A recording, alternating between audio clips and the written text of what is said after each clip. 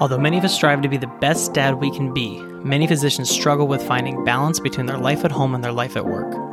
This is the Imperfect Dad MD podcast, the show where we discuss topics involving our minds, bodies, beliefs, relationships at home, and upping our game with our business practices and financial knowledge to better improve our role as dad and the lives of those around us.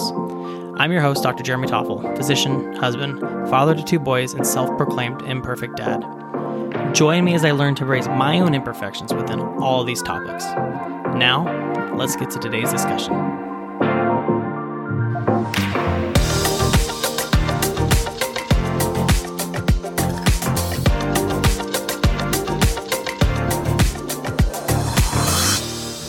This is the Imperfect Dad MD podcast. I'm your host, Dr. Jeremy Toffel, and this is our Friday review show. If you listen to this Wednesday show, I got to speak with Dr. Janae Niazi about Star Wars and fatherhood, and we kind of compared mostly the Mandalorian seasons with being a dad, and so that was a good episode to listen to tonight. And if you haven't listened yet, go back and listen because we had a lot of fun talking about that.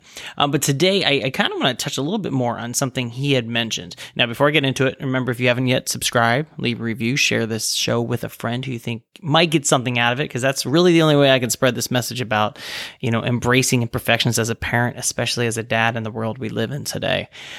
So one thing that Dr. Niazi said when we were talking is he talked about how when you look at the Skywalker series, the whole saga, so each trilogy, each session was almost like a dad failure. It was almost a result of not having that strong father figure to help you through it. So you look at the first trilogy and you look at Anakin. He had no father figure, supposedly immaculate conception of, from the Force. But we assume that Anakin has no dad. That's what we've been told. And so he had no father figure to look up to. And he's in, poverty, living as a slave with his mom until Obi-Wan and Qui-Gon come and get him. And then all of a sudden you get in this situation where you have Qui-Gon, who's almost going to take over this father role figure for Anakin.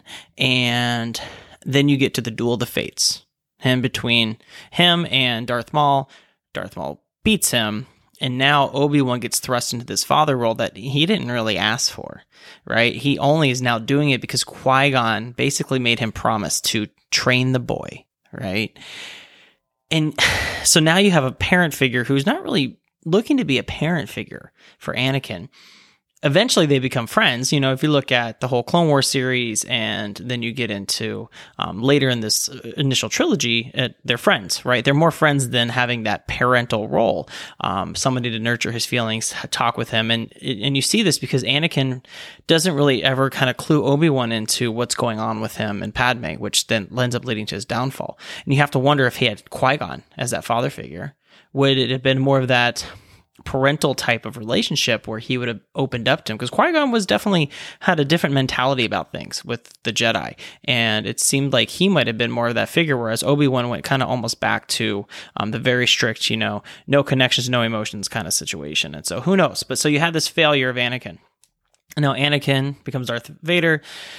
Padme dies after having Luke and Leia, and now you have Luke growing up. He has no father figure. His father figure is initially his Uncle Owen, who is this kind of, if you want to call it the quintessential farmer kind of guy, doesn't really let him do his things, is trying to keep him from being able to turn into who his father was, and in a way is just almost overly strict about it, or doesn't really focus on Luke's feelings about what he wants or what he's interested in. He's just trying to push him down the farming route, right? And then, you can go to the university next season. Then all of a sudden you get, some fatherly figures in his life. You get Obi-Wan and you get Yoda. But from what we can tell, these are very broken up relationships, right? You get Obi-Wan for a little bit, literally from Tatooine to first Death Star scene, and then Obi-Wan's dead. And then you get Yoda later on, who trains Luke, but not for a long period of time that we can tell. Now, there's probably more time in there that we don't learn about, but Luke just does not have that paternal figure there to help him through his emotions and his feelings and things like that. Now, with that said, he doesn't turn out to be like Anakin, but a lot of that whole story is Luke trying to find himself, right? And then he becomes, after, the whole trilogy for Luke, that episode 4, 5, and 6, Luke then decides he's going to go start his own Jedi temple, right? And then you get into episodes 7, 8, 9, which is this storyline of, you have Rey there, but really a lot of it's about Ben Solo. And you have Ben Solo, a character who father figure was Han Solo, who kind of basically up and left after a certain amount of time. But it makes you wonder if Han, who was kind of this scoundrel type of guy, probably didn't. We know from Han's history, he was an orphan growing up on the streets based on the Solo movie. So he had no father figure. So he didn't have really a father figure to relate to when he became a dad. And then Ben goes off to the temple. Now, Luke is supposed to be this father figure there. Luke did not have a father figure, so how is he supposed to be this father figure for Ben?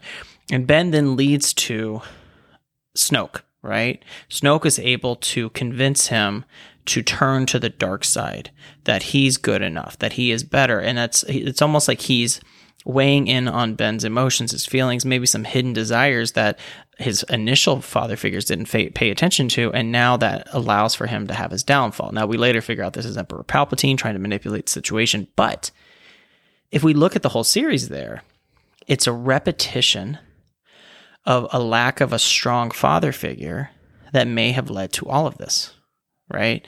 And you see that in normal everyday life for us as well. Kids who grow up without a strong family, kids who grow up who don't have that strong father figure or strong mother figure, they miss out on so much of that personal and emotional development that when they then are put into that parenthood role, how are they supposed to do it? You know, and you look at the Jedi. Let's just look at Jedi. Jedi, you're taken away from your parents at a very young age. You don't get to have your parents. You don't get to have somebody who dotes on you and loves on you and shares emotions with you and those types of things. Jedi are taught not to feel, right? And the only emotional support you're getting is from the master who is apprenticing you or the teachers that are teaching you when you're a youngling. And you don't have these people that teach you how to deal with these emotions, but somehow you're supposed to just turn them off, right? Whereas you look on the Sith side, it's the whole rule of twos where you can have a master and apprentice and nobody else, and somebody's trying to kill each other, which probably not a great family situation there as well. But it's interesting. You look at all of these situations with family, and you look at the failure of a parent being present and how it leads down these pathways. And in our society, it's something that repeats itself and repeats itself and repeats itself. And I think it's important to notice. So you look at these storylines. You know, I talked about fatherhood in Marvel movies a few weeks back and kind of touched on the same idea, that this lack of a strong father figure really leads down some weird and dark paths. And the truth is the same for us.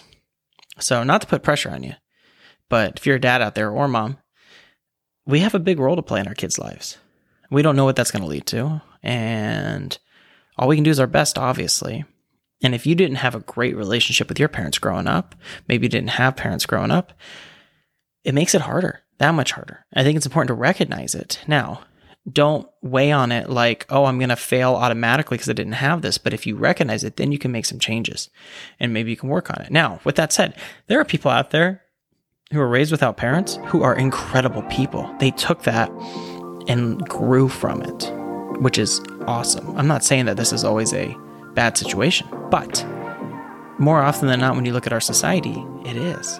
So hopefully, at some point we can stop that cycle. But it's going to be a long road for a lot of us and a lot of the people out there in the world. So, hope that makes sense. That was just my thoughts on this week's episode. Let me know what you think. Send me a comment. You can email me at imperfectdadmd@gmail.com. You can go to the website, www.imperfectdadmd.com, and send me a message there. Or you can click the links in the show notes. It's all there too. Otherwise, we'll see you next week. Embrace the imperfections. I'll see you next time. My dad, Dr. Jeremy Toffel, is a pediatrician, father, and husband. The information provided in this podcast is not meant to be medical advice and is for your education and entertainment only.